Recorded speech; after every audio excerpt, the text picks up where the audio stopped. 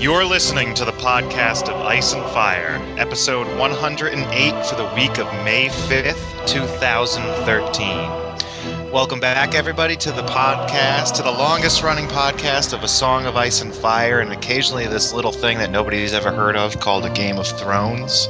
I think we might want to talk about that one today. I think episode 6, The Climb, came out, and I think we're going to chat about that a little bit. So, as always...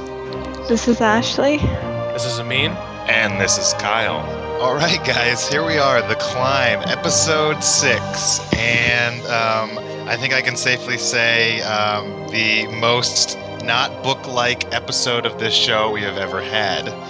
So we got a lot to chat about this one. So let's start with our lemon cake ratings. What do you guys think? 2, and that's being nice. Okay, so you gave it 2 out of 5. Okay. Yep. All right. I had to think about this one for a while. I think that this episode was the worst of the season, even though there were good parts in it. So to be consistent with my rating, which my lowest rating so far was 3.5, so I give it 3.25 out of 5. Okay. All right. Yeah, oh God. When I first watched the episode, my initial reaction was, oh dear God, please someone shoot me in the face and end the suffering. You need a Joffrey right then and there. But then, that was my knee-jerk reaction. But then I rewatched it once, and I rewatched it twice, and I'm so torn. I'm so torn here, because on one hand, this is a wonderfully made show. Yeah. And it's beautiful, and it's stunning, and it's great work and everything. And I really want to just say, hold the show and be like, it's the show, and rate it on the show. But then I start thinking, well, I'm on a podcast about the books and how the show kind of relates to the books, and we can't just keep the show on its own merits. We gotta talk to it as it relates to the books and compare things and whatnot. And so with that regard, I'm gonna give it. God, I keep going back and forth, but I'm gonna give it a fluid 2.75. Okay. So is it passing right now, or is it failing? I think it's averaging. Well, we don't know, because someone on our forum, someone on our forum said, and I quote, I can't remember who it was. He says, "I've rated episodes before, and I subscribe to the view that we should use the full range of ratings available to us, rather than rate everything between 3.5 and 4.5. I don't know what the point of 5 lemon cake range is if you're not going to apply it to this show."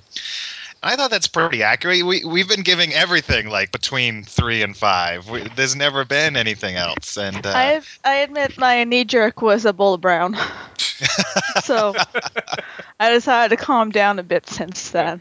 I rate it against its own season. Like when you have such a good episode in episode 5, then you have to be consistent when you rate episode 6. So I don't even need to talk about the books when I rate it. I can just look back at episode 5. There you go. Compare the two, right? I think I've been pretty consistent with my ratings as well. I just happen to have, I don't want to say higher standards, but I'm a tougher rater. That's what I want to say. Lemon cakes do not fall from my hands easily. I think if anything, it really shows what a difference the writer can make. Yeah. I mean, absolutely. I think that's part of the thing that bothered me the most is not so much that everyone's saying like, oh, it's an adaptation. You have to realize they're going to change things. Yes, I realize that, but there are ways you can change it with being a little bit better. Like, if they had to have the scenes they had, I can think of ways they could have written those same scenes but been truer to the books and what we got. Interesting.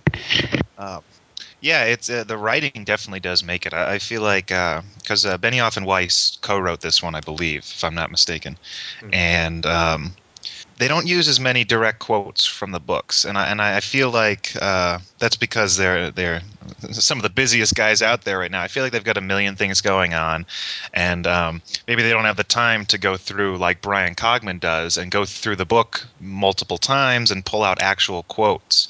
Whereas Benioff and Weiss kind of, they know the storyline and they just adapt it to their own thing. But hey, it's their show. You can't always use the quotes. Like you have to adapt the quotes to the thing. But and David and Dan have done good work in the past. I just think this was just not their best work. They just were off for this one. I don't know what happened, but I mean, it still set up things for a really good conclusion to the season. The next couple episodes should be great. Having George back, right? So yeah, he's writing the next episode, right? Yep. All right. Oh, he's not doing number 9? No, he No. did 7. Oh, who's doing 9? Is that David and Dan, I guess? I don't know. They wrote. They do most of them, the and I think there's Vanessa Taylor does a couple. But I'm guessing David and Dan do number 9 because that's the one they've been looking forward to since the start. Yeah. So That's the one I figured they better get right, or George R. R. Martin's going to show up with a battle axe at their door. What do you mean Caitlyn's going to live? Whack. What do you mean? I know. Parts of me are afraid like certain characters are gonna live, like Ygritte. But anywho, so why don't we jump into it, guys? Cool. Let's do it. Let's start off with one of my personal favorite scenes from the episode, the Sam and Gilly scene. Okay, if this is a high point, then I'm good with this scene. It's one of the few that I was okay with. I found this scene very charming, and Yeah. I heard complaints that it was weird that they were sitting having a peaceful fire while all that shit had just gone down. But you know what? It didn't really faze me. They're running days and days and days to the wall, so you figured at some point they got to stop and eat something and whatnot. But I liked it. It was a nice, charming little scene, full of sexual innuendo. Put more wood in there. The bigger the more wood, the better the fire. Oh Yeah. God, it's 700 foot tall. Oh, it's not that big, is it? Yes, it's that big. Oh yeah, like Yeah, you see, that went right over my head, but of course you got it right away. I think that says a lot. it was dirty. Oh, you sure know your fires. Well, he was trying to show off his dagger, right? Oh yeah. So yes, yeah. So we so that's an important element of this scene. We show that Sam has indeed held on to one of the obsidian daggers that they found on the fists of the first men in the second season. He has no idea what it does yet, but he has it.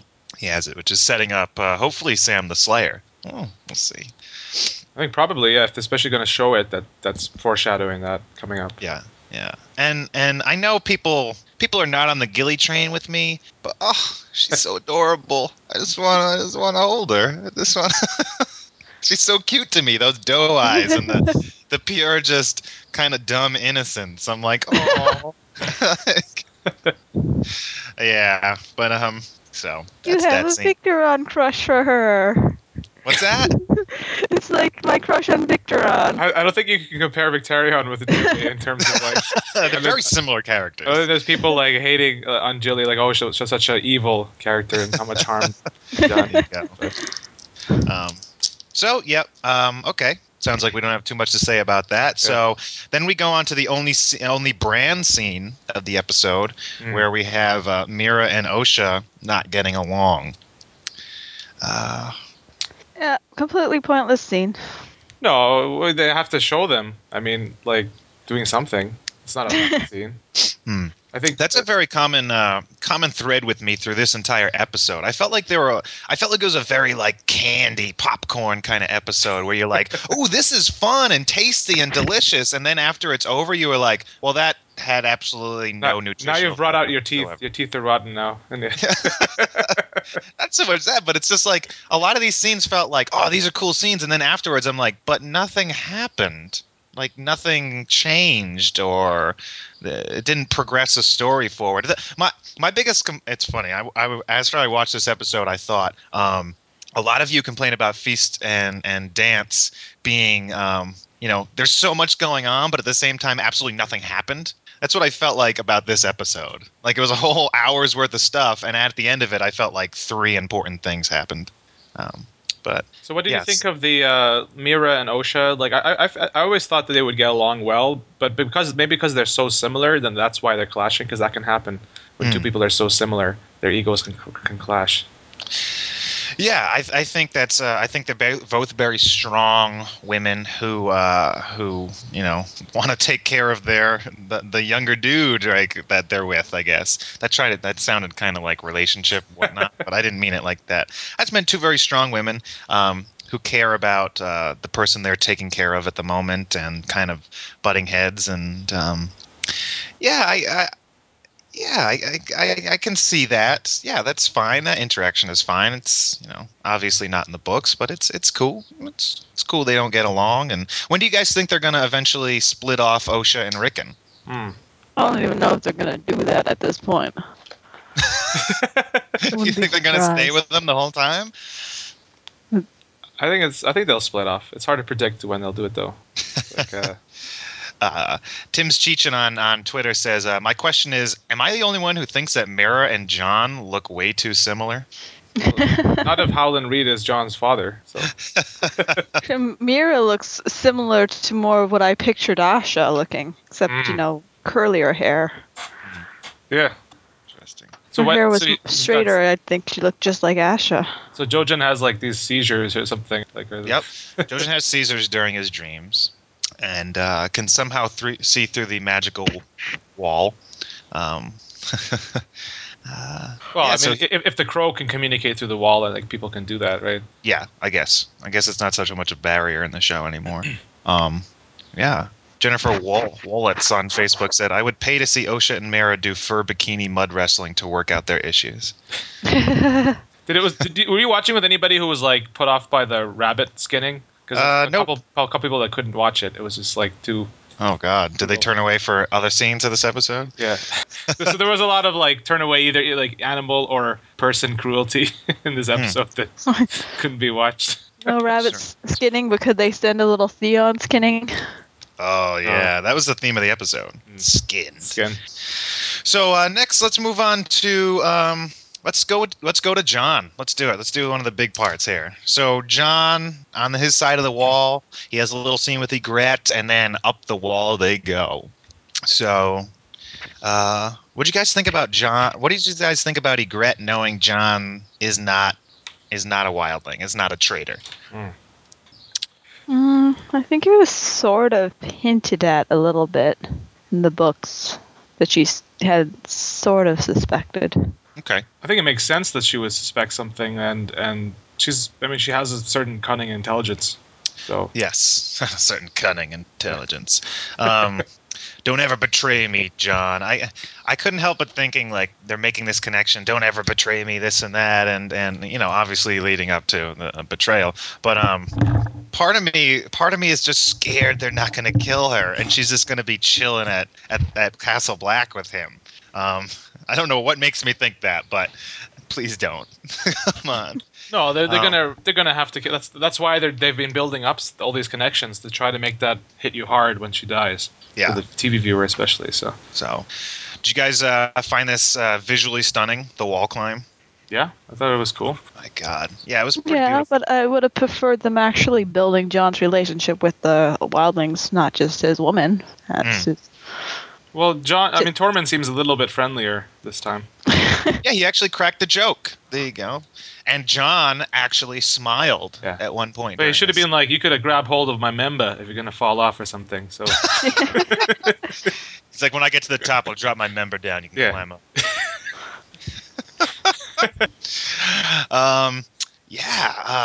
The climb, the wall climb, for me is one of my most memorable moments from the book. Like, I had such a vivid image of that. So personally, I was a little disappointed watching it on screen, even though they did an amazing job. It was just one of those moments in the book that could just never live up. And I knew that going in, but I think the CGI and everything I thought was pretty stunning in this scene. It was beautiful and. The only thing I could think of the whole time was like, I've done rock climbing before, and there was no way I could ever climb something that high without, my arms just falling off. To go like that thing is huge. Yeah, absolutely. I would be so tired. So, I felt like they expanded it here, though. This was more epic than the books in terms of climbing it. They put more of a focus on it. I think in the books they just like made it. They lost people on the way, but I think I never really saw the wall as being as high as it actually is. Yeah. Without the show. Yeah, I don't know. I'm completely opposite. I mean, it was just.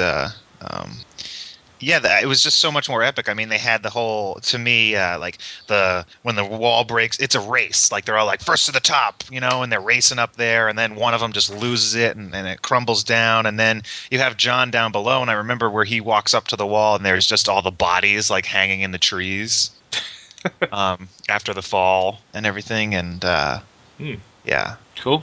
I did like that little book nod when Tormund was like, "Oh yeah, before there were no trees miles close to the wall, but now, now they're all over the place. You crows are coming less and less." Thought it was pretty cool.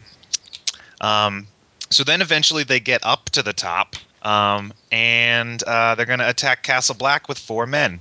Yeah. Oh, are they going to let a rope down and let some other people come up? Yeah, I don't know. I think someone said that they could see more people climbing up, a little ways down. Okay. Yeah. I rewatched it after reading that comment, and I didn't see that. Oh, okay. But I do think that there are 8 men on top of the wall, because I'm pretty sure there were 4 groups of 4 in the initial shot, and 2 of them were destroyed in the ice slide. So that would mean that there were 8 people left, but I only see the main 4 up at the top. So I think there are 8 up there, but still, 8's a little small. Well, Yeah, to get a take door on a open somewhere. castle that supposedly has 1,000 people. Yeah, we'll see. No, I don't. It doesn't have 1,000 though. He exaggerated that. Yeah, but still, I think we have Still, more yeah. than 8. Yeah. But Tormund Giantsbane can take on 20 people. Yeah, exactly. He just whips it out and slaps them all. Somebody asked, A Baldwin 3287 on Twitter asked, any idea how they're going to get Tormund back on the other side of the wall? He just jumps down. It's no big deal. He's the one who treats the whole alliance, right? Hmm. Between Jon later on. I mean, and there's a million ways you can get him back over there. He can run through the cave during the battle before the giant comes in or something. And I mean, there's a million ways, or you could just have another character do it. But do you guys think they're gonna kill Tormund? Well, he's not exactly a character in this one, so I think it's like random wildling number whatever they'd end up killing. Well, as long as he's alive, he can be developed. So if you kill him off, he's not going to be developed. So I'm hoping they keep him alive somehow. Yeah, I think it'd be better because there's a real connection. Obviously, there was a connection in the book, but Jon and Tormund are building a connection now. And if Tormund survived and went back to the Wildlings, and a season from now you see them come out and treat with each other, I think that would be a pretty powerful moment. Yeah. Yeah, so that could be really cool. Really cool. So they reach the top. In the show now, Ygritte really loves the wall, and they eventually reach the top, and we get this, personally, I thought, beautiful green screen moment of their 2 worlds. Like, they're in the middle of their 2 worlds joining, where Ygritte and Jon look out north to Ygritte's world, and then turn around, and boom, there's Jon's world in the south. And I thought it was I thought it was beautiful. I thought it was a nice way to end the show.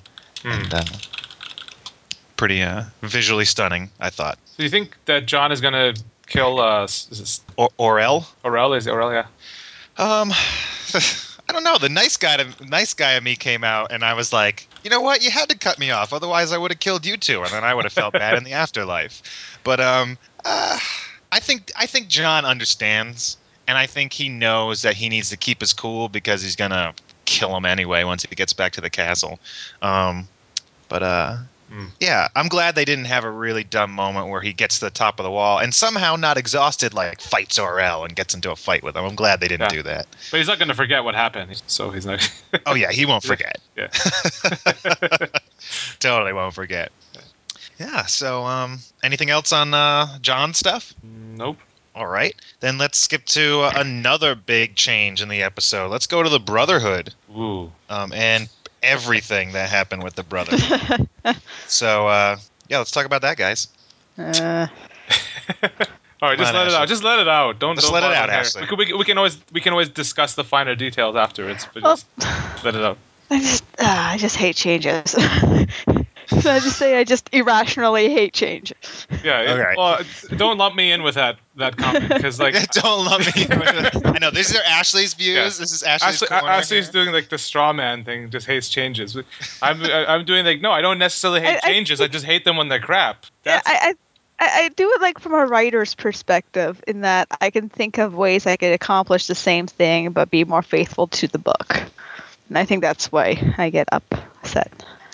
Well, the whole point, I mean, we obviously all know the whole point of this giant change, bringing Melisandre to the Riverlands and the Brotherhood, is... How about that TARDIS, eh? I'm sorry? She's borrowed Littlefinger's TARDIS. Oh, yeah, she's teleporting all over the place.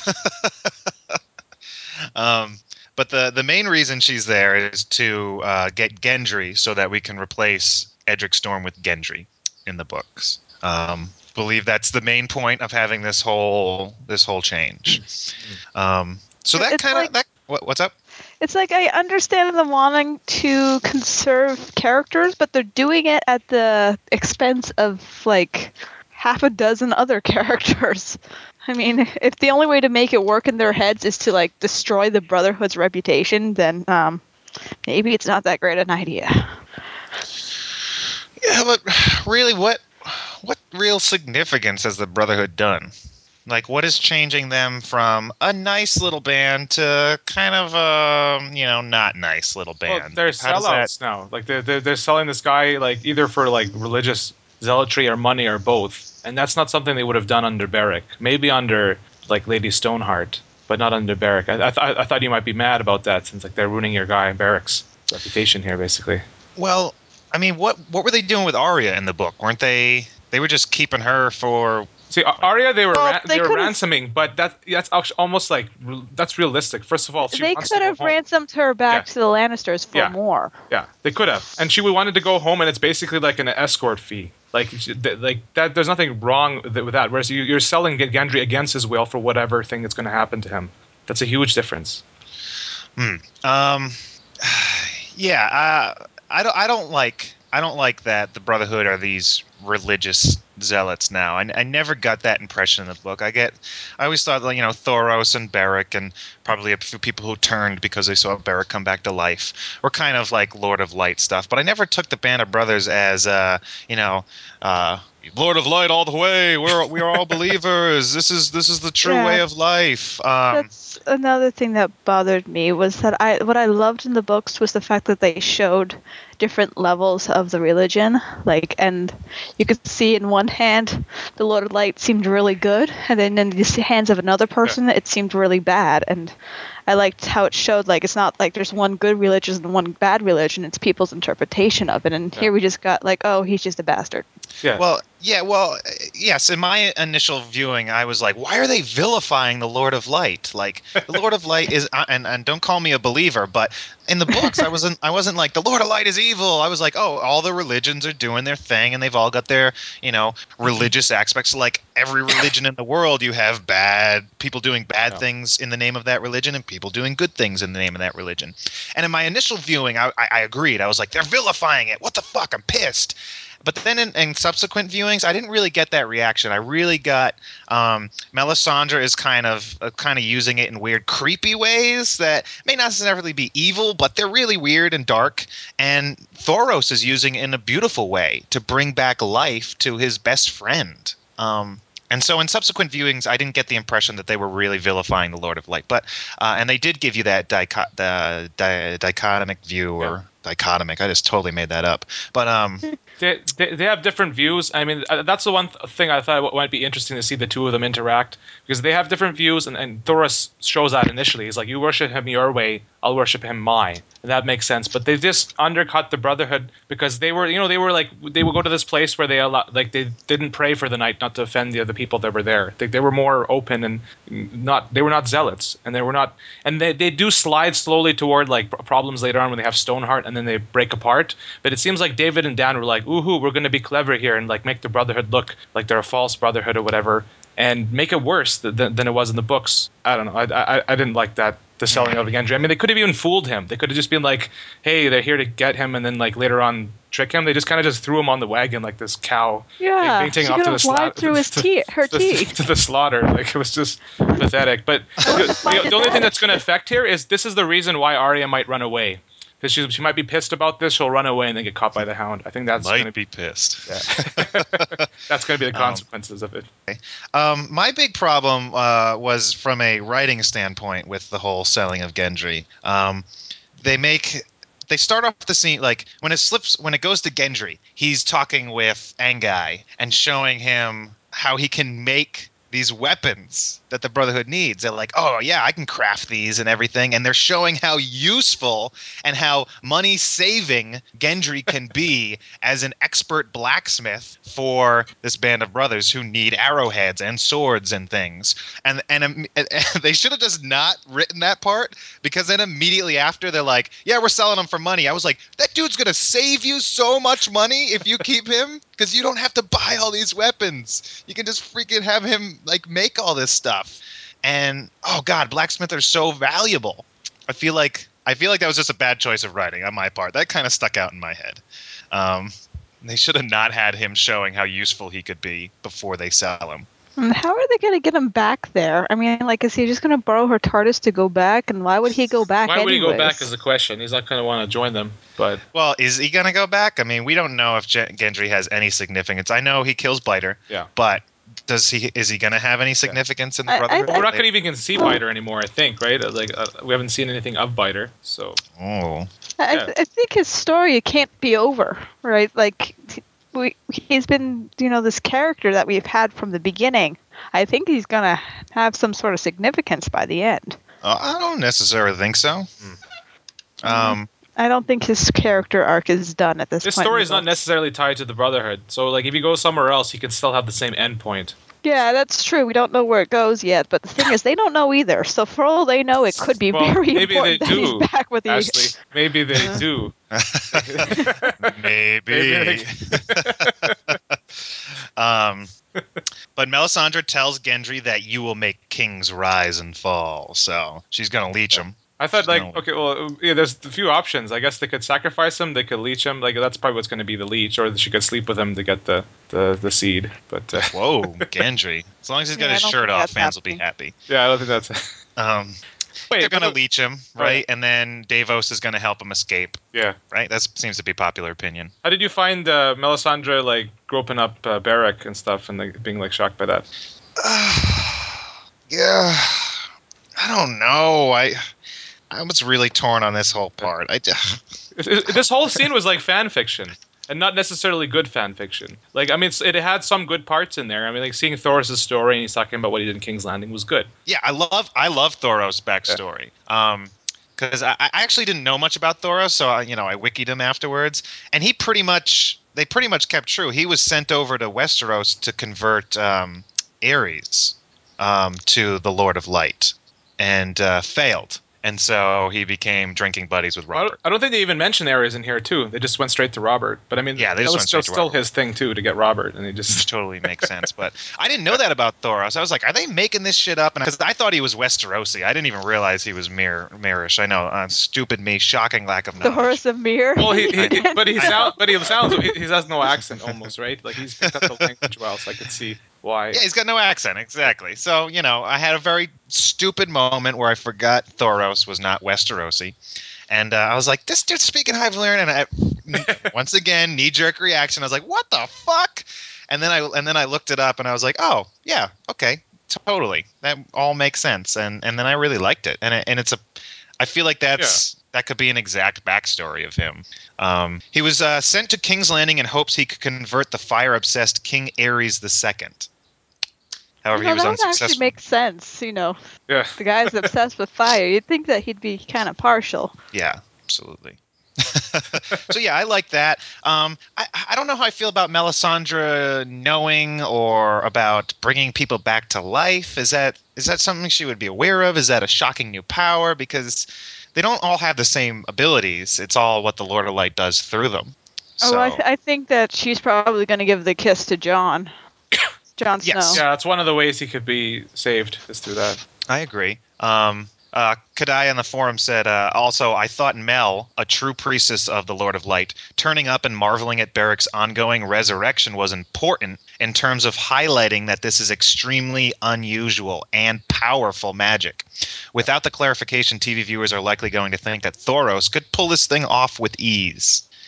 So, yeah, it definitely did get out the fact that this was unusual, that this doesn't happen all the time and shouldn't happen. Yeah, and then he just listens to whatever she wants to say. You have your own authority. And he starts like that, but then he just like, here, take him.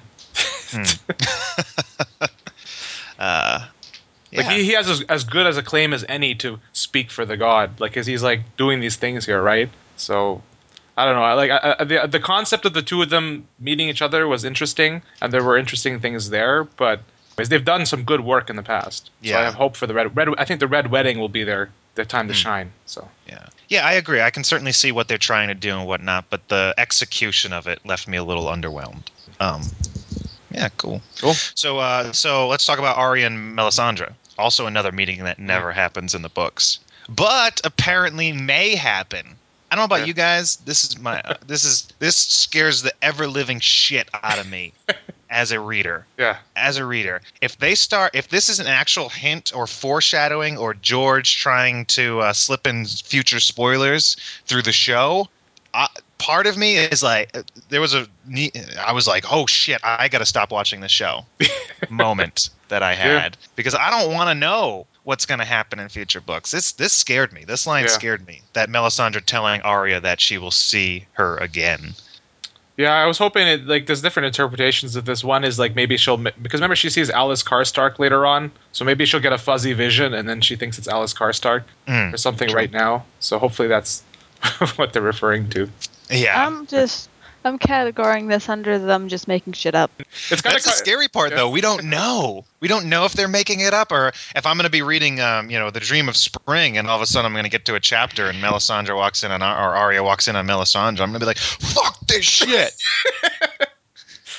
Well, I mean, because it is plausible. That's the thing. Like, people have been there are theories out there that maybe she'll see Jon again or something go to the wall, and this is like, it's like a spoiler. It's a spoiler built into there if that's what it is. Yeah. But why this then? If this is coming up, why would this be the one they selected? And is that something? I think that I think that they've done it this way just because they can use the Karstark angle as an out. Oh, okay. So it leaves it open for them to either they turn out to have a gamble and it turns out to be correct and they do run into each other, or if not, they'll just play it off that it was just the vision that she gets wrong. I hope she just gets it wrong. That's what we're just going to tell ourselves. That's what she's the best at. So. But I mean, they mixed her character with like the little like person or whatever, like or the High Heart thing. Oh yeah. That's the whole High Heart thing. I don't remember the High Heart too well. Ghost of High Heart. I just remember that she didn't like Arya, but the thing is, Arya in the book at this point is a lot darker than Arya in the show. That's still something that bothers me. I don't see this Arya becoming a cold-hearted assassin. Well, maybe after her friend got sold out by the Brotherhood that she liked. Yeah. We saw in the preview for next episode that she worships death. Yeah. Stephen Jacobs on Facebook says, and can somebody explain to me how the Brotherhood without banners can remain hidden for months or years, and yet Mel can set sails from Dragonstone, landing who knows where in Westeros, and has no problem or no hindrance in finding them? Does that ruby necklace she wears have GPS in it? Jeez. I think they kind of Beric kind of takes that as like, oh, the Red God brought you here. So that's kind of why they, I guess, accept her authority, but they don't have to. Yeah, I think the real problem is no hindrance either. They're just Stannis men walking through the woods. Yeah. Oh, I was thinking, was she going to have an escort or not? Because if it's just her going through like the battle-raged Westeros, I mean, do you think she's going to make there alive like this? Like Gregor and people like Gregor, do you think they're going to care that she's a priestess? Like, that's going to be the end of her. I can just picture the road behind her littered with men who tried to rape her with their penises just burnt off, toasted everywhere. Toasted penises. Stannis almost killed her right then and there. She doesn't really have any physical capability to protect herself. Well, so I don't know. Except when they try to sleep with her and a fucking shadow demon baby grabs their penis and rips it off inside of her vagina. All right, so another thing between Mel and Arya, she says talks about her eyes, all these different colored eyes, and they will be closed forever. Was that a little hint to the whole blind cliffhanger? There was a lot of interpretations of that. That was one of them, yeah. That one, or the fact that all these different eyes are the faces of the people she killed. Yeah. Yeah. Or just the faceless men changing faces, kind of changing the color of her eyes. There we go. So. All right. Yeah. So one last thing, I thought this scene was very awkwardly acted. The taking of Gendry. Yeah, it was just they were kind of forcing him to march, but he kind of and I don't know. Yeah. It was just funny seeing him on the cart. It was like laugh out. Like everybody I was watching with laughed because he just like looks like this like lamb or like this cow on the cart. He's been like carted away. And he's like to be sacrificed to R'hllor. Oh man. All right, so moving on, let's Yeah. go to Theon and Ramsay, or who we all think is Ramsay, Yeah. but still hasn't said his name yet. Yeah, this is we get more torture, and public opinion. What I've been coming across is that people are like, "Get on with it already," and this makes me a little nervous because Theon's got a whole couple more years to be tortured, and nothing but tortured. So where are they gonna go with this? Yeah. They can't just keep torturing him every single episode to keep him on the show. I'm wondering. I don't know, but we do have that little hint that Ramsay thinks it would be fun to hunt Bran and Rickon. So maybe they're gonna hunt them, and that's what's gonna split up Osha and them, and then I don't know. I don't know. I almost felt like that was a reference to book readers to be like with that line, just to be like, that's what happened in the books, like another reference. Oh, true. Like a back reference, but I do think that if he knows they're alive, he's going to go after them. So it's kind of both. Interesting. Yeah, it just seems excessive to me. I mean, like I guess they can do it and whatever, but they have 5 million plus viewers right now, and do they need to see this much of it going on? Well, they will, but they seem to have more scenes of it coming up. It's like, how much are you going to show here? Over the cost of other scenes. Yeah, if I were Alfie Allen, and I'd be like, wait, I'm tied to this stake for how many seasons? Like, because in order for him to get off the cross and do stuff, Stannis needs to get up there, right? Stannis needs to make his presence known in the north. But oh my God, there's so much that needs to happen before Theon comes into play. I just don't know. I don't know what they're going to do with his storyline to keep viewers engaged. Because if they keep torturing him, oh God, it's going to be. I don't know. It just seems to have a lot of screen time. If they keep giving it this much screen time, it seems a bit. I mean, that's what Elio and Linda were talking about too. Like horrific, yes. Well acted, yes, but necessary, especially compared to other scenes. Well, for now it's okay, but if we're going to get a lot of this coming up, it seems much. So yeah. Yeah, I feel like they should just start skipping episodes. He doesn't need to be in every episode. Yeah. I mean, Danny they've been pretty good with Danny this season and not overdoing it like they did last season. Yeah. Just showing what was necessary instead of, making us hate her. Well, everyone knows that the bastard is. Well, I mean, they don't know who he is exactly, but they know that this guy is like evil. They know that. So that's been drilled in their head. I also find it confusing that people don't know who he is. Because there was Roose Bolton said in the end of season 2 that he was sending his bastard to go, deal with Winterfell. But they didn't show a clip like that at the start of the episode, so we don't. What's that? They didn't show a clip of that at the start of the episode last time in Game of. Yeah, I guess so. I guess that's why people can't remember that Roose has said that twice, because he also said it in the beginning of this season. I don't think you realize how many people I had to explain last season's ending to.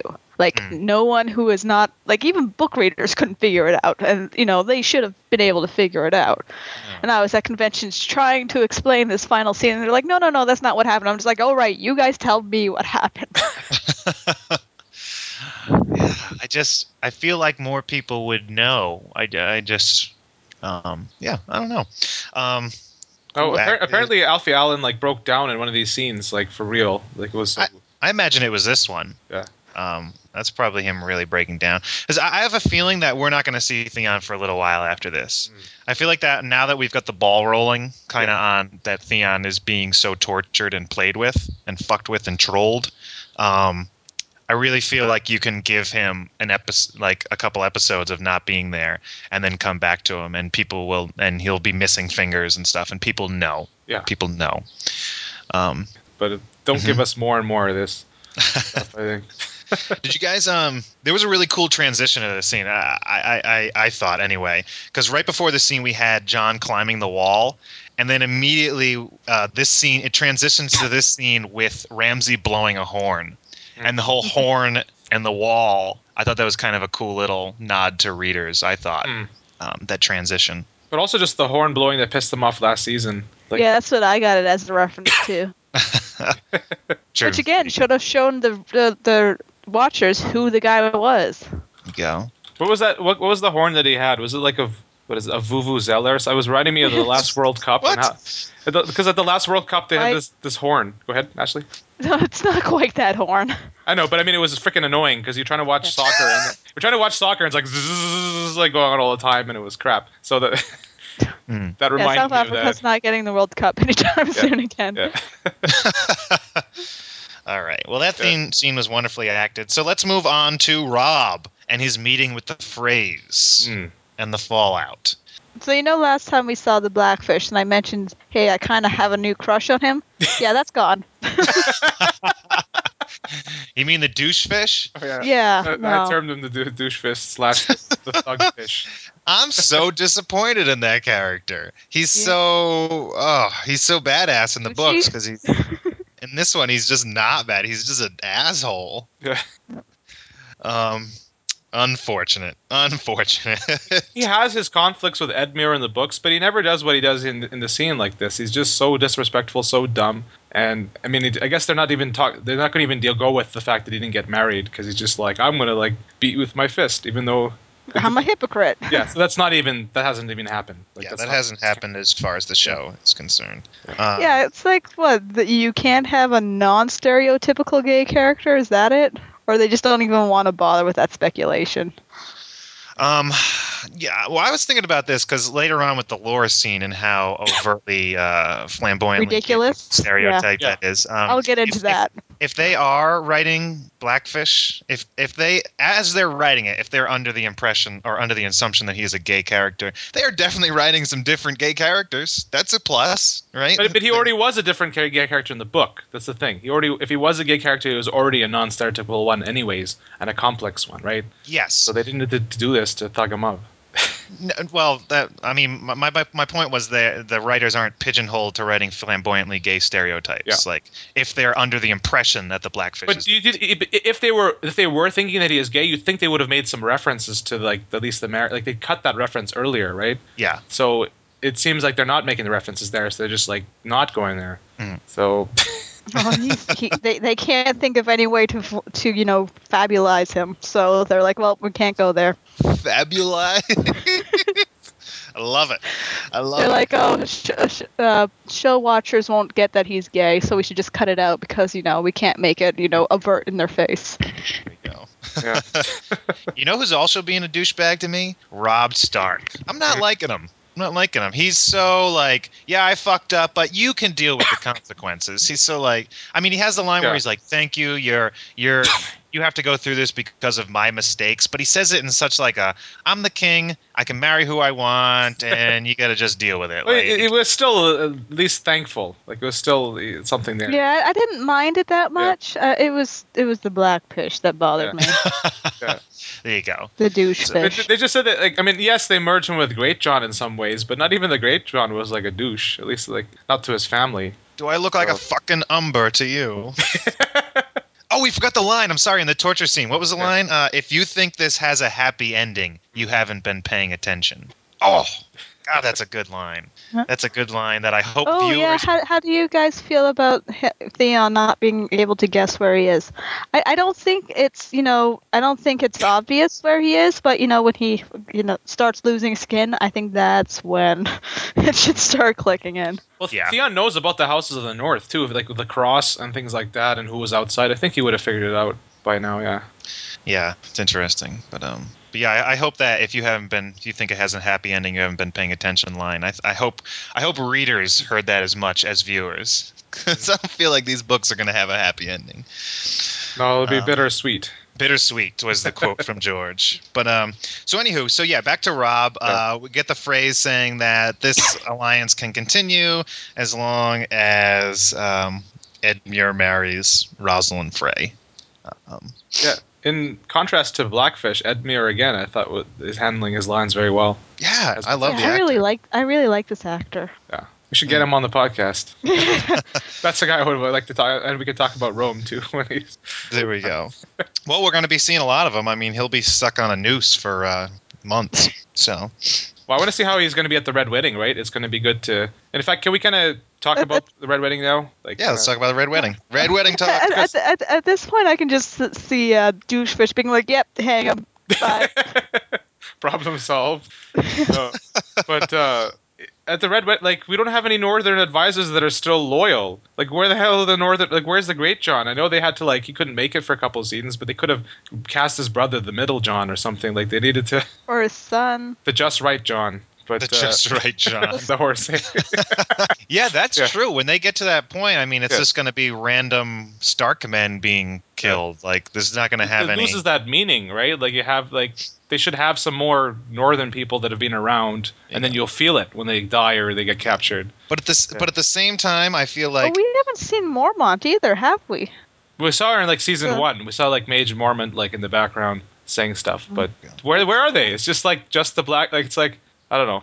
And they just give away Harrenhal nothing. It's we're fighting for the North. It's where's the Northmen then? You just have 2 Tullys with you here, and that's it. But from a viewing standpoint, I feel like killing Robb and slicing Catelyn, killing her and killing the wolf. I feel like those 3 deaths are going to be jarring enough to viewers that we don't need to know all of Robb's merry men in order for it to be as impactful. No, that shit's going to hurt emotionally for television. But it would be better. I mean, it would just make it even better if they had something. Because now he only had Karstark and Bolton. Yeah.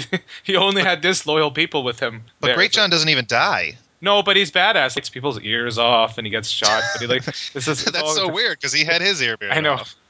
The actor had his ear bit off in a hotel by rowdy neighbors. If you guys didn't hear that story before. He was great in season 1. It's a shame they couldn't get him back. And if they can't get him back, get somebody else at least. Do something. It's just this. It's I don't know. It's watered down. It's still going to be a good Red Wedding, but yeah. Speaking of weddings, I like how they're introducing as many weddings as possible into the show because. I feel like they're going to introduce Bronn's wedding at some point later, in an episode or 2 as well. Because it's just, I mean, everybody and their mother, every news and media outlet has been saying, "Oh, the wedding! There's a wedding! There's a wedding!" And so, if all you had was, I mean, obviously you need to have Joffrey and Sansa's wedding and Edmure's wedding, but I feel like I like how they're introducing them and not really giving more. They're kind of giving more attention to Sansa's wedding and whatnot. So that viewers who are seeing all this talk and they're like, "Oh, I know something crazy is going to happen at this red wedding," because everybody's been saying red wedding. I like how the show is kind of hopefully making them think about Sansa's wedding or Joffrey's wedding and not this little Frey wedding between Edmure, this character we barely know, and a Frey girl we don't even know. Who cares about that wedding? Nothing significant's going to happen there. Yeah, at least as long as we don't get any screen caps leaked again, because that would ruin...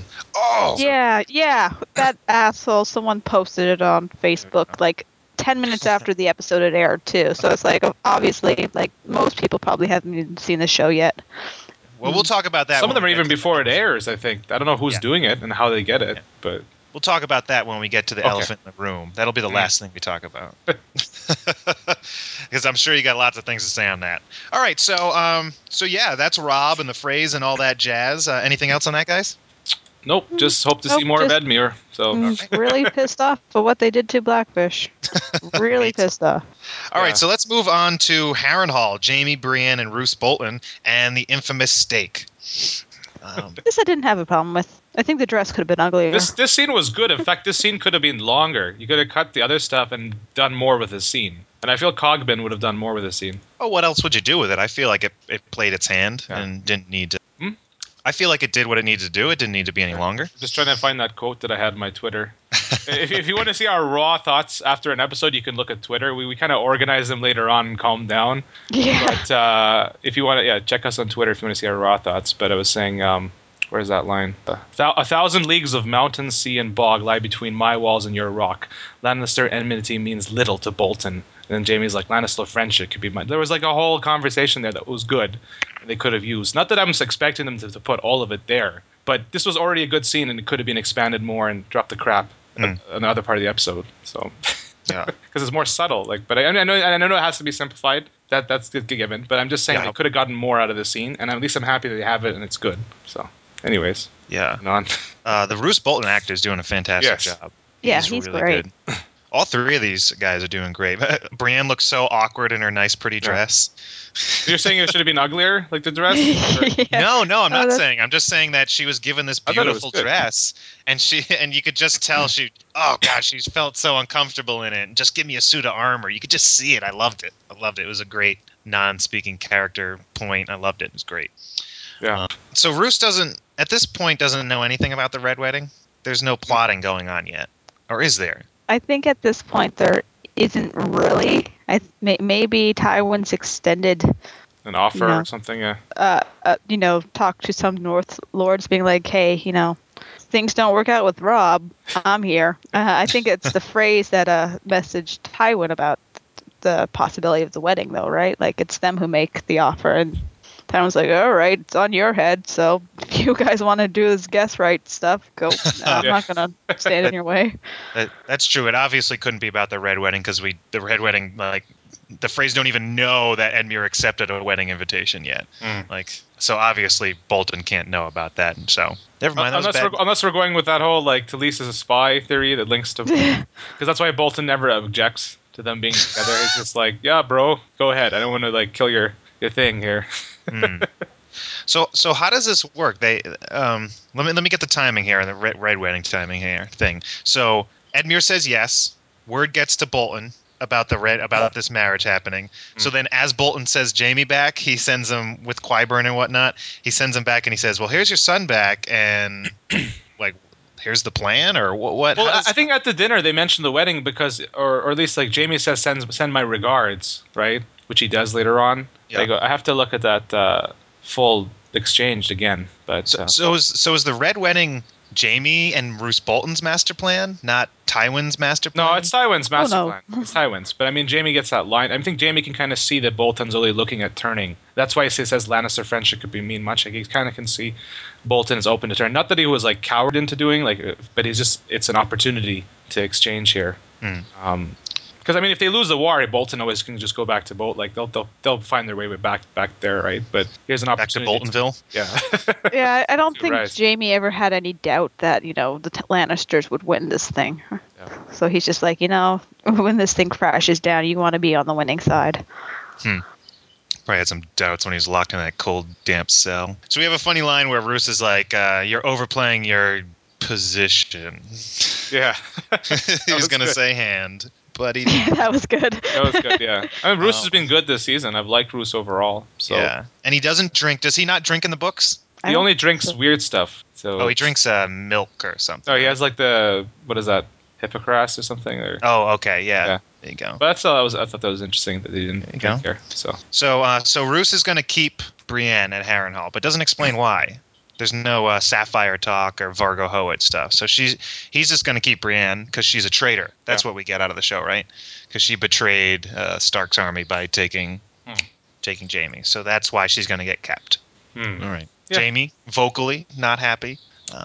Yeah, I like that actually that they had that there. It showed that he wanted her with him. Yeah. And it's like, no, you can't push your luck here. He needs somebody to hold a stake while he cuts it. I mean, she can't leave him now. Well, apparently all the shippers were like delighted when Jaime put his hand on Brienne's hand. Oh yeah. Oh, can I talk about how not secret that was? Like Roose Bolton's like, "Oh, you're not gonna be, blah blah." Yeah. He says something bad, and Brienne immediately like grabs the knife, and I'm like, that's the most overt thing ever. What are you doing there? Like, I think it was Jaime is the one who had like threatened him with the knife before. Like it was funny. Like this scene. I mean, like it was a good scene, and I'm not saying I want a 1-to-1 copy of the books, but I'm just saying that like there was room to expand here, and they could have dropped something else there. Yeah. So it'll give the vid makers something to work with. Mm-hmm.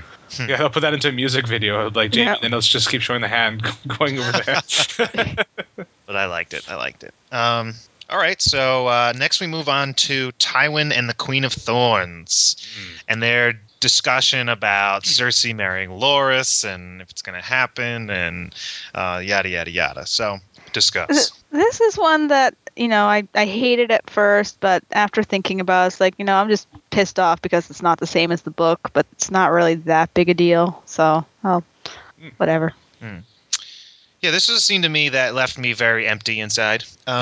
This scene wins my Candy Award scene of the show. This episode, because yes, we get these two awesome actors, and they're acting off of each other, and it is so fucking fun to watch. Man, these two are just having a go at it, and it's so much fun. And then after the scene ended, I went, well, nothing changed. Like nothing changed in this scene. Oh, it did change. What do you mean? Like she backs down at the end. Like yeah, she backs down from him trying. Excuse me. She backs down from Tywin going to put Loras on the Kingsguard. Yep. And when going into this scene, we did not think Loras was going to be on the Kingsguard, and we left knowing that Loras is not going to be on the Kingsguard. Like, oh, yeah. If you're talking about that, yeah. But I mean, in terms of like marriage, it solidifies that Cersei is going to be with Loras. Like that's but we knew that going into the scene. Well, we knew it. We didn't know the Tyrells were going to accept or not. We could have just avoided that and said they're getting married, and boom. Well, here's this whole scene. This is the part that bothers me. It's like the whole, like they don't want to offend the Tyrells. Well, right now it seems like Tywin is pretty damn well pleased with offending the Tyrells. Yeah, that's the thing. I mean, the thing is, in the books, Sansa is the king's ward, so they can marry her off to whoever they want, and that's, nothing Highgarden can do about that. The whole thing with Cersei and Lancel, Highgarden could very easily be like, nope. Yeah. Offend Tyrell and you offend Redwyne, Tarly, Rowan, and Hightower as well, and perhaps start them wondering whether Robb Stark might be more accommodating of the desires. I will not have the Rose and the Direwolf in bed together, declared Lord Tywin. Which can be interpreted differently now. Oh yeah. With what goes down in Highgarden. Yeah, that was another thing. Hello, 20th century, ideals being forced into Westeros for whatever we want to be politically correct or whatever reason. If it was a Dornish person saying this, I would have no problem. But Highgarden, no, they don't stand for that stuff in Highgarden. They don't do that Dornish weird kinky crap. Tywin was like kind of smiley at the start. He was like smiley. He was like he had this smile on his face, but because I guess he was a smirk because he heard about like Loras being the pride of Highgarden. He was like pride, like Highgarden Pride Parade or something like that. Is the highlight of the year apparently. Like that, if they had wanted to be in Dorne, right? It's Dorne that is more sexually open, right? Yeah. And that's like probably like the contracts with the Reach. It's probably why one of the reasons the Reach always like makes fun of them and vice versa. It's like like all of this may well be true. I mean, like in that culture, in the Middle Ages or in Westeros and whatever, like the things might happen but like just the way that she brought it up. And then if she was going to do it, she could like reference it. Oh, you haven't touched a woman in 25 years or whatever, right? Because that's true apparently. So she could have brought that up. Be like, hey, and then he'd be like glaring at her because it's really because he loved his wife or whatever, and he also has the horse. And then the prostitute that's under his desk would make an appearance. Yeah, I thought that. I mean, it was good to see the clash there between them, but it just seemed that he was too. He's gonna, and he can't. He has no authority to put him on the. He can't appoint somebody to the Kingsguard. Like you make an offer to them, but like unless he's saying that Loras would be dumb enough to accept it, like Jaime did, there's no way to force him onto the Kingsguard, which I think was Elio's. Like I saw Elio's video, and that was what he was pissed about. I'm not particularly pissed about it, but I did notice that problem, and like. Yeah, you do that, and then maybe they'll think that Robb Stark might be more accommodating to the desires. Yeah, I think this is one of those things where, Jaime is going to play a role in, putting Loras on the Kingsguard to get, to save Cersei. But still, I don't see how he can make Loras go on it. Yeah. I mean, I really don't know what they're going to do with Loras's character in the show. I'm really, because him being part of the Kingsguard isn't that significant, right? I mean, the only thing it does, he gets sent off to Dragonstone to raid the wall. He doesn't have to be in the Kingsguard to do that. Like exactly. Exactly. The fact that he is the only male heir in Highgarden makes that's a big deal. They shouldn't be.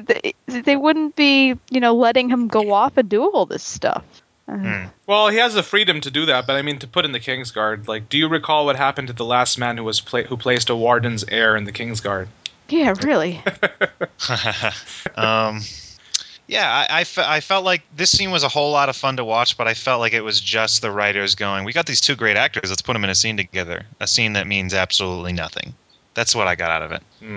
Fun to watch, pointless. I thought, yeah, it was fun to watch. I thought it still had some meaning, but it just went off the table. I don't know. It's Yeah. like, come on, Tywin, just.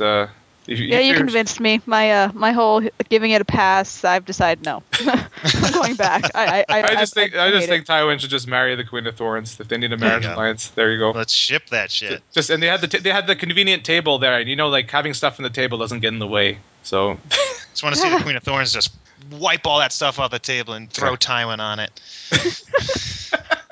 Good lord. And bugger his rose. So anyway, do you think Tywin engaged in that sort of thing? Like, and that's why he was so no. Do you think he was a catcher? Is that what you're saying? Is that what you're asking? No. Do you think he did that? Like, that's the way, or not? Like, in terms of show canon. I don't know what you're asking, but I think he sleeps with whores. I don't know if that answers your question. Okay. I really don't think that it's, that they got the whole Greek thing going on in Westeros. I think their religion plays a part there. If Dorne is more that kind of vein. Okay, moving on. All right, so moving on, let's continue with our Loras discussion and Loras and Sansa. Here's where a lot of characters transfer from scene to scene, so we might go this might get a little confusing. But yeah, let's head over to Sansa and Loras and flamboyant his fabulous wedding plans. Oh my god.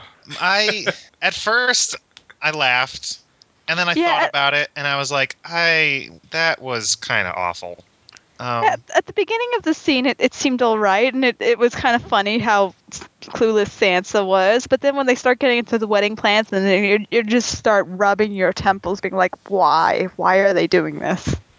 I was just like, whatever. Like, the scene didn't bother me, but I guess it bothered other people who thought it was like French sleeves or something. But all right, let's get this out. He did not say French sleeves. He said fringe sleeves. For all those listening who haven't been up on the forums and whatnot, he said fringed sleeves. Yeah, that would have been a huge mistake there, though. Like that's why I can see why people went crazy. But. However, you're still welcome to say Thoros of France.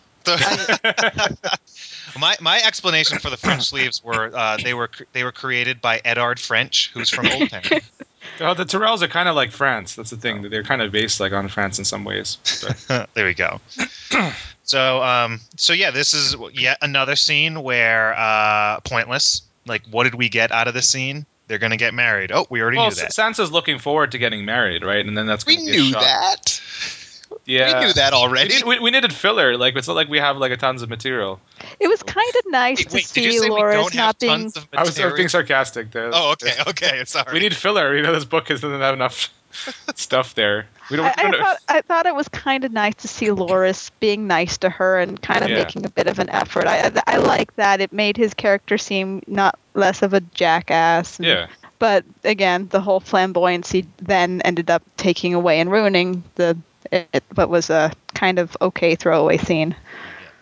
There's nothing wrong with being a flamboyant gay man. Absolutely nothing wrong with that. But in the books, when I was reading it, I never took Loras as that type of character. I saw if it was Renly, then I could see it a little bit more. He seemed a bit more inclined to put on a show.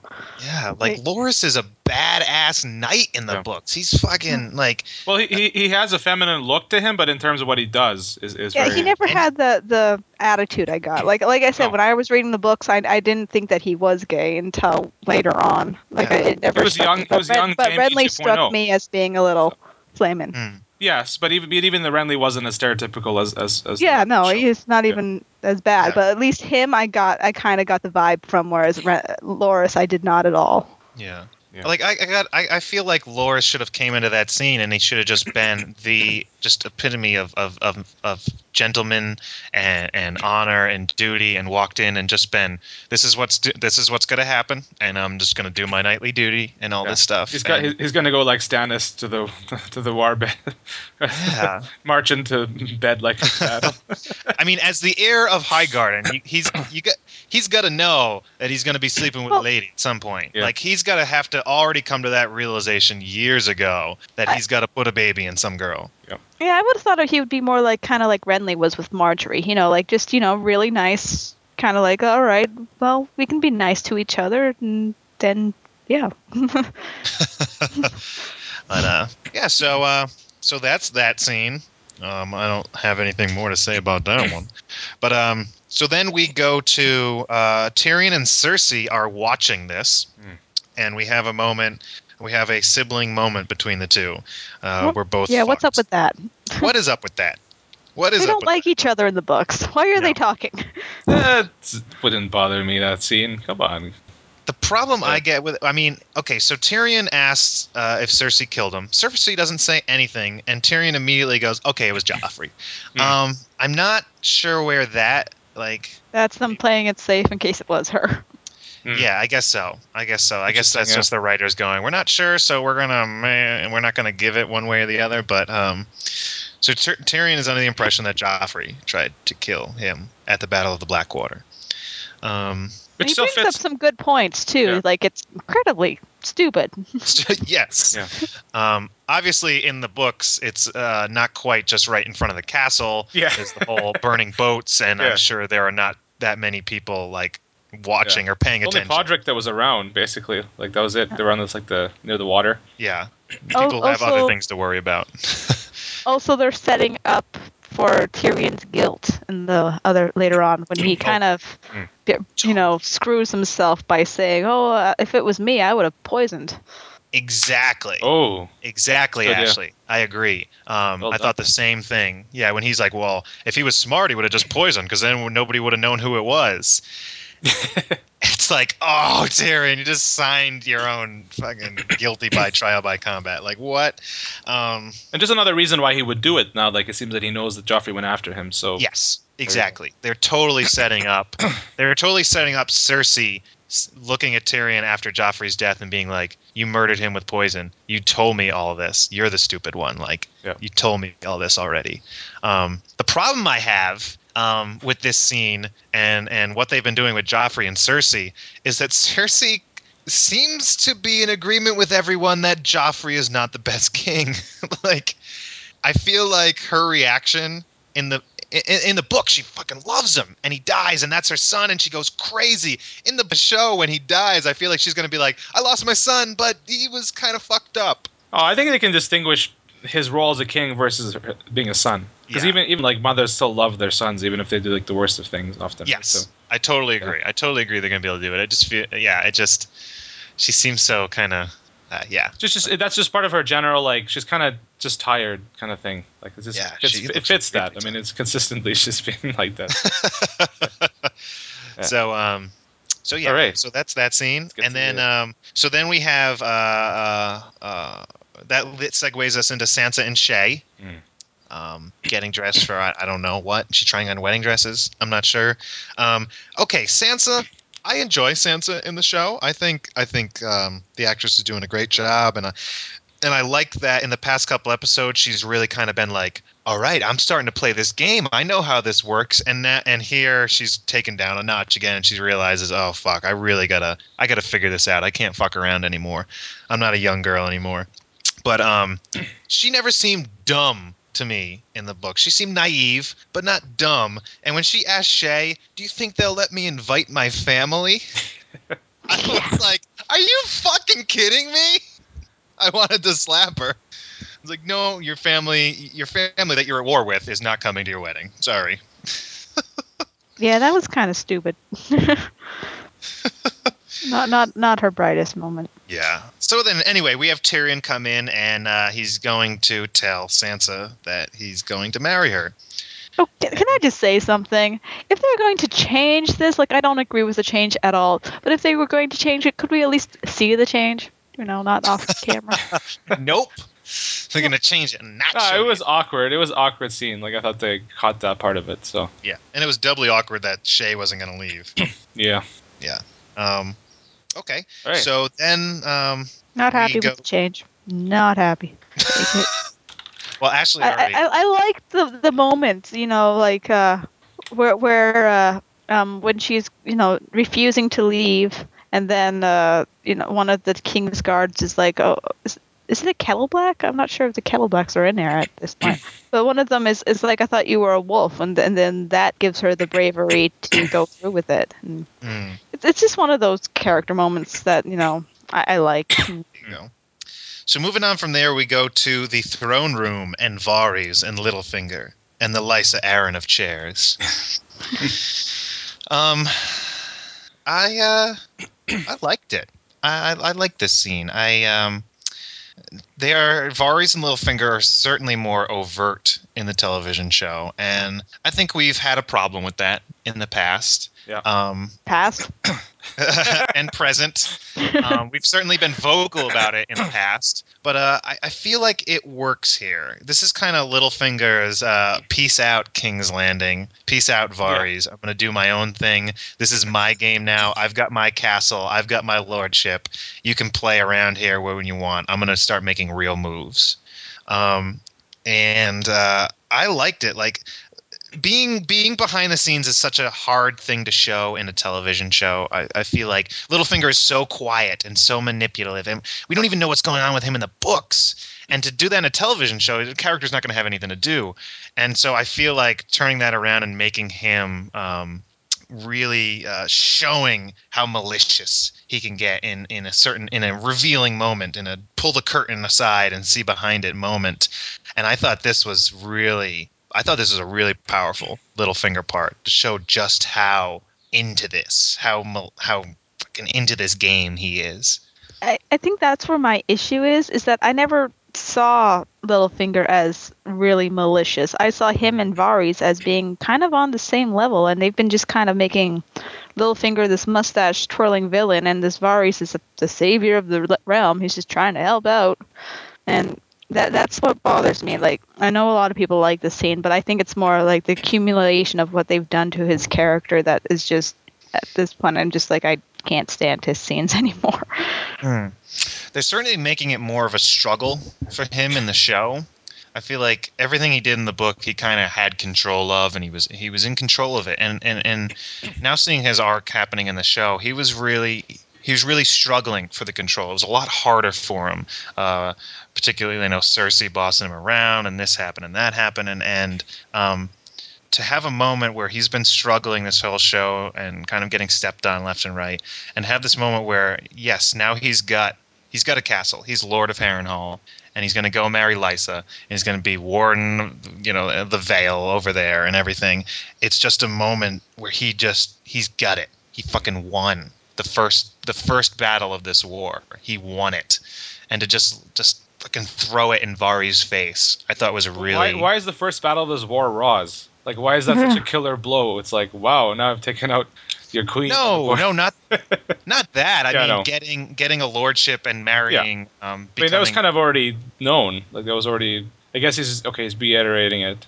Yeah, it was known, but they hadn't had a moment where Varys and him did, talk about it or whatnot. But yeah. So how do we want to do this? He monologues over a couple scenes here. And no one had sex.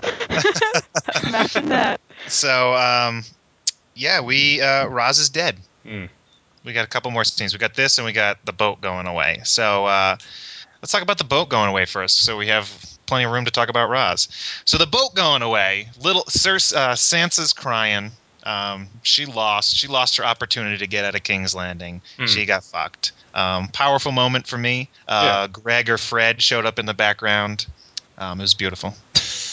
Well, it shows what you were talking about, Ashley, before with Littlefinger making her feel sorry for not going with him. Yeah, I think what would have been, well, it's probably going to be a fanfic moment for me, but if she actually, after she found out about Tyrion having to marry her, she'd, try to find him and be like begging him to take her with him.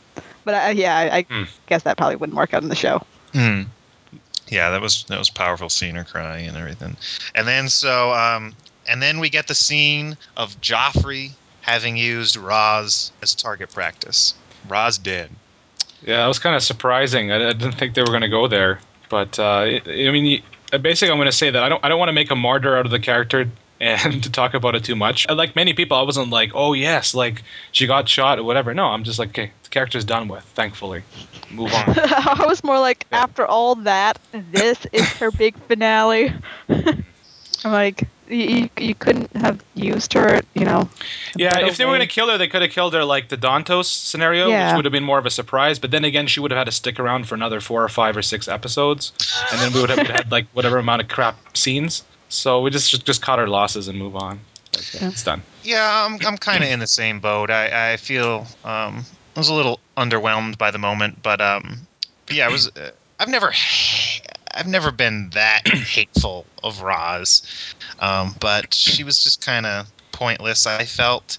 I know a lot of people think that we got to see the small folks view through her eyes, and he had moments. Except not really. No, there was a ton of other small folk they could have shown if they wanted to do that. Yeah, I never really got that impression. I can't think of a moment that I was like, "Oh, thank God, Roz is here, that we can see this through her eyes." Like, yeah. But there was a 3 lines between Littlefinger and Varys right before, right as they're talking about Roz, that I think kind of summed up. As if us fans, us readers, were asking Dan and Weiss and Benioff, like, okay, so you killed her. Explain that. And Littlefinger says, well, she didn't bring you any enjoyment, and she didn't bring me any enjoyment. She was a bad investment on my part. I feel like that's Benioff and Weiss being like, you know what, we wanted to do something, it didn't really work, so she was a bad investment. We got rid of her. Well, that's this interesting. That's the interesting question: was this influenced by the fandom? I mean, we were talking about at the con where there was nobody that liked the character, not a single person. And early on, they said, "Oh yeah," they realized there's a divide upon Roz, but it's not a 50-50 divide. It's like a 90-10, if that. Yeah. Divide. So was this influenced by that at all, I don't think so. Not? Yeah. I think they're above. I think they're above that. They're writers who've created shows, and they create a character. Yeah. And I feel like, hate it or love, this is their character. They're going to keep working with it or not. I really feel like it came down to a point where they were like, we've just got so much going on, and there's so many important storylines happening, and we don't need this character in a way that we maybe originally thought we did. So let's get rid of her. Not, oh my God, the fans want her dead. Let's get her out of here. I'm not saying that's a driving factor, but that might be a factor in there. I don't know. I don't know if they finally realized, because they realized there was a divide among it, but did they realize there was more than that was a factor? I think they realized that they had nowhere else to go. So time to. Well, they had lots of places they could have gone. Not that we wanted to go there. To the whorehouse. Where do whores go? Yeah. Or they could have just retired her off peacefully and just not shown her again. In Westeros? So, I don't know. I felt like this was a very Martin-esque thing to do, where it's like, oh, we're following this character's storyline. She's going to be so important to the storyline at some point, and she's dead. Yeah. I was like, are you sure George didn't write Roz's character in? And they matched. The people saying they matched what Arya was doing early on when she was shooting. So they matched it up. But I mean, it does fit Joffrey's character. There's a whole debate. Wondering, go ahead, Ash. So I'm wondering if Marjorie will find out about this, because right now they're kind of making it seem like she can handle him. Yeah. And maybe they're not plotting against they're gonna see how it goes, but they need something to make them really worry for her safety. Yeah, they can get that use out of it, because they need to have a reason to kill him. If he's going to be they can manipulate him easily.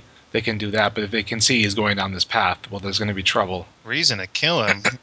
You kill him because you can marry Tommen and take control of him much easier than him. Yeah, but still a huge risk. Like she seems to have so much control right now that if she had that control, it wouldn't be worth doing. But if this is going there, they can see, they've got another heiress coming, because you know what he did to his wife. So I don't think we're ever going to hear about Roz's death again. I don't think it'll ever be brought up.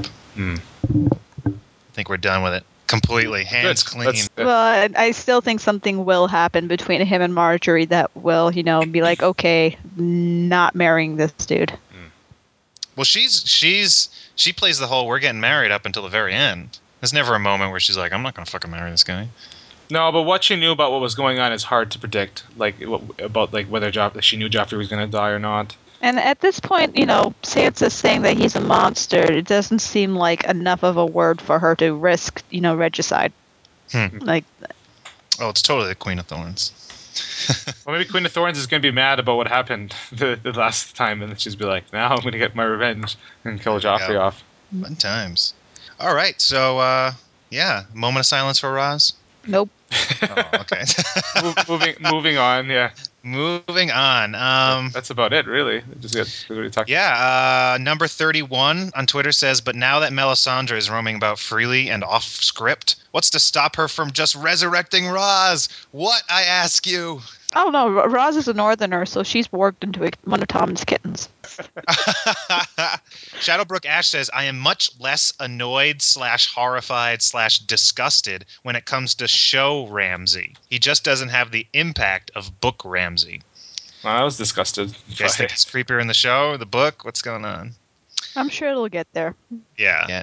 And also we haven't gotten the whole, married the woman and locked her away and she had to eat her fingers to survive bit. So it's a little lessened without that. James Turner says, Robb emotionally blackmails Eddie into helping him win the war, having just said that when he wins, he won't give a fuck about what happens anywhere that's not in the north. Yeah. What a dick. And he gives away Harrenhal like that, too. Just like, yep, give away Harrenhal. We're fighting for the north here, but we're going west to do it. Yeah. Like, Robb, what the fuck? It made sense to do that. Go ahead. Do they even have a goal in this show? Are they trying to just take over the whole realm? Like in the books, he just wanted the North and the Riverlands, and here it looks like he's going for King's Landing. No, he's going for Casterly Rock. I mean, the thing is, he should have gone for it last season to force Tywin come west. That had that purpose, right? Now he can. What is he? He's not going to hold it. Let's say he takes Casterly Rock. He's still screwed. Like, you lose so many men doing that, then Tywin will come back and take it back. Like, it's too late to do this Western thing. That was last season. This is like the after shadow of it, but yeah. Rayon Leon, or I'm sorry I butchered that. The climb kept making me think of Miley Cyrus. Now even Miley herself couldn't be as lame and cheesy as this piece of cheap junk. Sorry, I love that comment. That made me laugh. So that's what we got. Anything else, guys? No, I think we can talk about. Just that I hated the episode, and if I came across as being nice, I didn't mean to. You're trying to fill in for Mimi too this week. Just in case you didn't think I was mean enough about it. Mimi is communicating to you as well. I didn't hate it as much. No, I didn't hate the episode, but I do admit that it was the worst of the ones this season. There we go. We've gone through why. So. Sweet. So thanks so much for listening, guys. Yeah, well, before we say goodbye, I want to talk about a portrait that was sent to us. Here's a link if you've seen it. It's the Pokemon of Ice and Fire, a portrait drawn by Vesuvius, also known in the past as Dick and Wanwoody. So what did you think? This picture is awesome. It made me all giggly. So what was your reaction to it, Kyle? Because I think you were just kind of shocked just to be tagged in this photo. You're like, what's... Yeah, I don't know. It looks like I'm getting attacked in the butt by a Doug. You're getting taken in the rear. Like by a Dig Dug. It's funny because I only played the original Pokemon, the red and blue one. And so I don't know of all these new Pokemon, and I don't keep up with Pokemon. But Dig Dug, is that his name? Dig Dug was one of my most powerful Pokemon. Diglett. Dig the Troyes. Him and Sandslash or whatever. So I like those guys. So good choice. Good choice. Yeah. Yeah, I'm not sure which dog I have. It looks sort of like a Cubone, but not quite. Yeah, but anyways, he's adorable, and I love that he's mine. She updated the photo to make you more like Ashley Ketchum, like to give you a hat later on. So. Oh yeah, this is an older version. Yeah, this is the older version actually. I'll put the newer one up when we post this episode. Okay. But I thought it was cool. Nice work by her. I mean, I like sitting on the throne. Yeah, thank you so much. I'm flattered. This is cool. It's awesome. Well, you remember Brock was crazy about the girls, right? About the nurse or whatever. So there you go. That fits. Yeah. Mimi looks all about Nurse like Jenny. she's 2 years old. I love it. Yo, Amin. Yeah. She should be saying, y'all. What's up, y'all? Get off my chair. Yeah, I mean, you're on the throne here. Yeah. Well, it's a good thing that Pokemon don't hurt people. So that's you all look good. like such a hippie. I'm Gary Oak, man. I'm the badass Gary Oak. So Gary Oak. Have you ever seen that meme where it's everyone's eating food and then and the caption's like, "What are they eating? You never see any animals that aren't Pokemon." Oh. I mean, don't they fish for like Pokemon or something? Like, so yeah, they do eat them. It's actually animal cruelty if you look at it too deeply. So just don't look at it too deeply. So, anyways, you want to wrap it up the episode? Or you have a comment? Oh no, not for the episode, I guess. Unless Kyle had any questions about the con that I missed, or I guess you guys covered it after I left. No, that's going to be episode. Actually, before this one even comes out, episode 107 should be. Yeah, but you weren't there for that. I'm just wondering if you had any comments or questions. No, I talked to you guys before. Oh, I guess you went to sleep. No. Okay. Cool. No, ma'am. All right, guys. Well, thank you so much for listening to this episode review for episode 6, The Climb. Make sure you tune in next week for our episode review of episode 7. That's a lot of episodes I just said. But anyway, thank you guys so much for listening. Make sure you keep in touch with us on Facebook at Podcast of Ice and Fire, on Twitter at APOIAF, on YouTube at the same, and DeviantArt and all that jazz. Make sure you chat with us on the forums. We love hearing what you guys think about the episodes and everything else you contribute. Thank you guys so much, and we'll talk to you next week. See you next time. All right.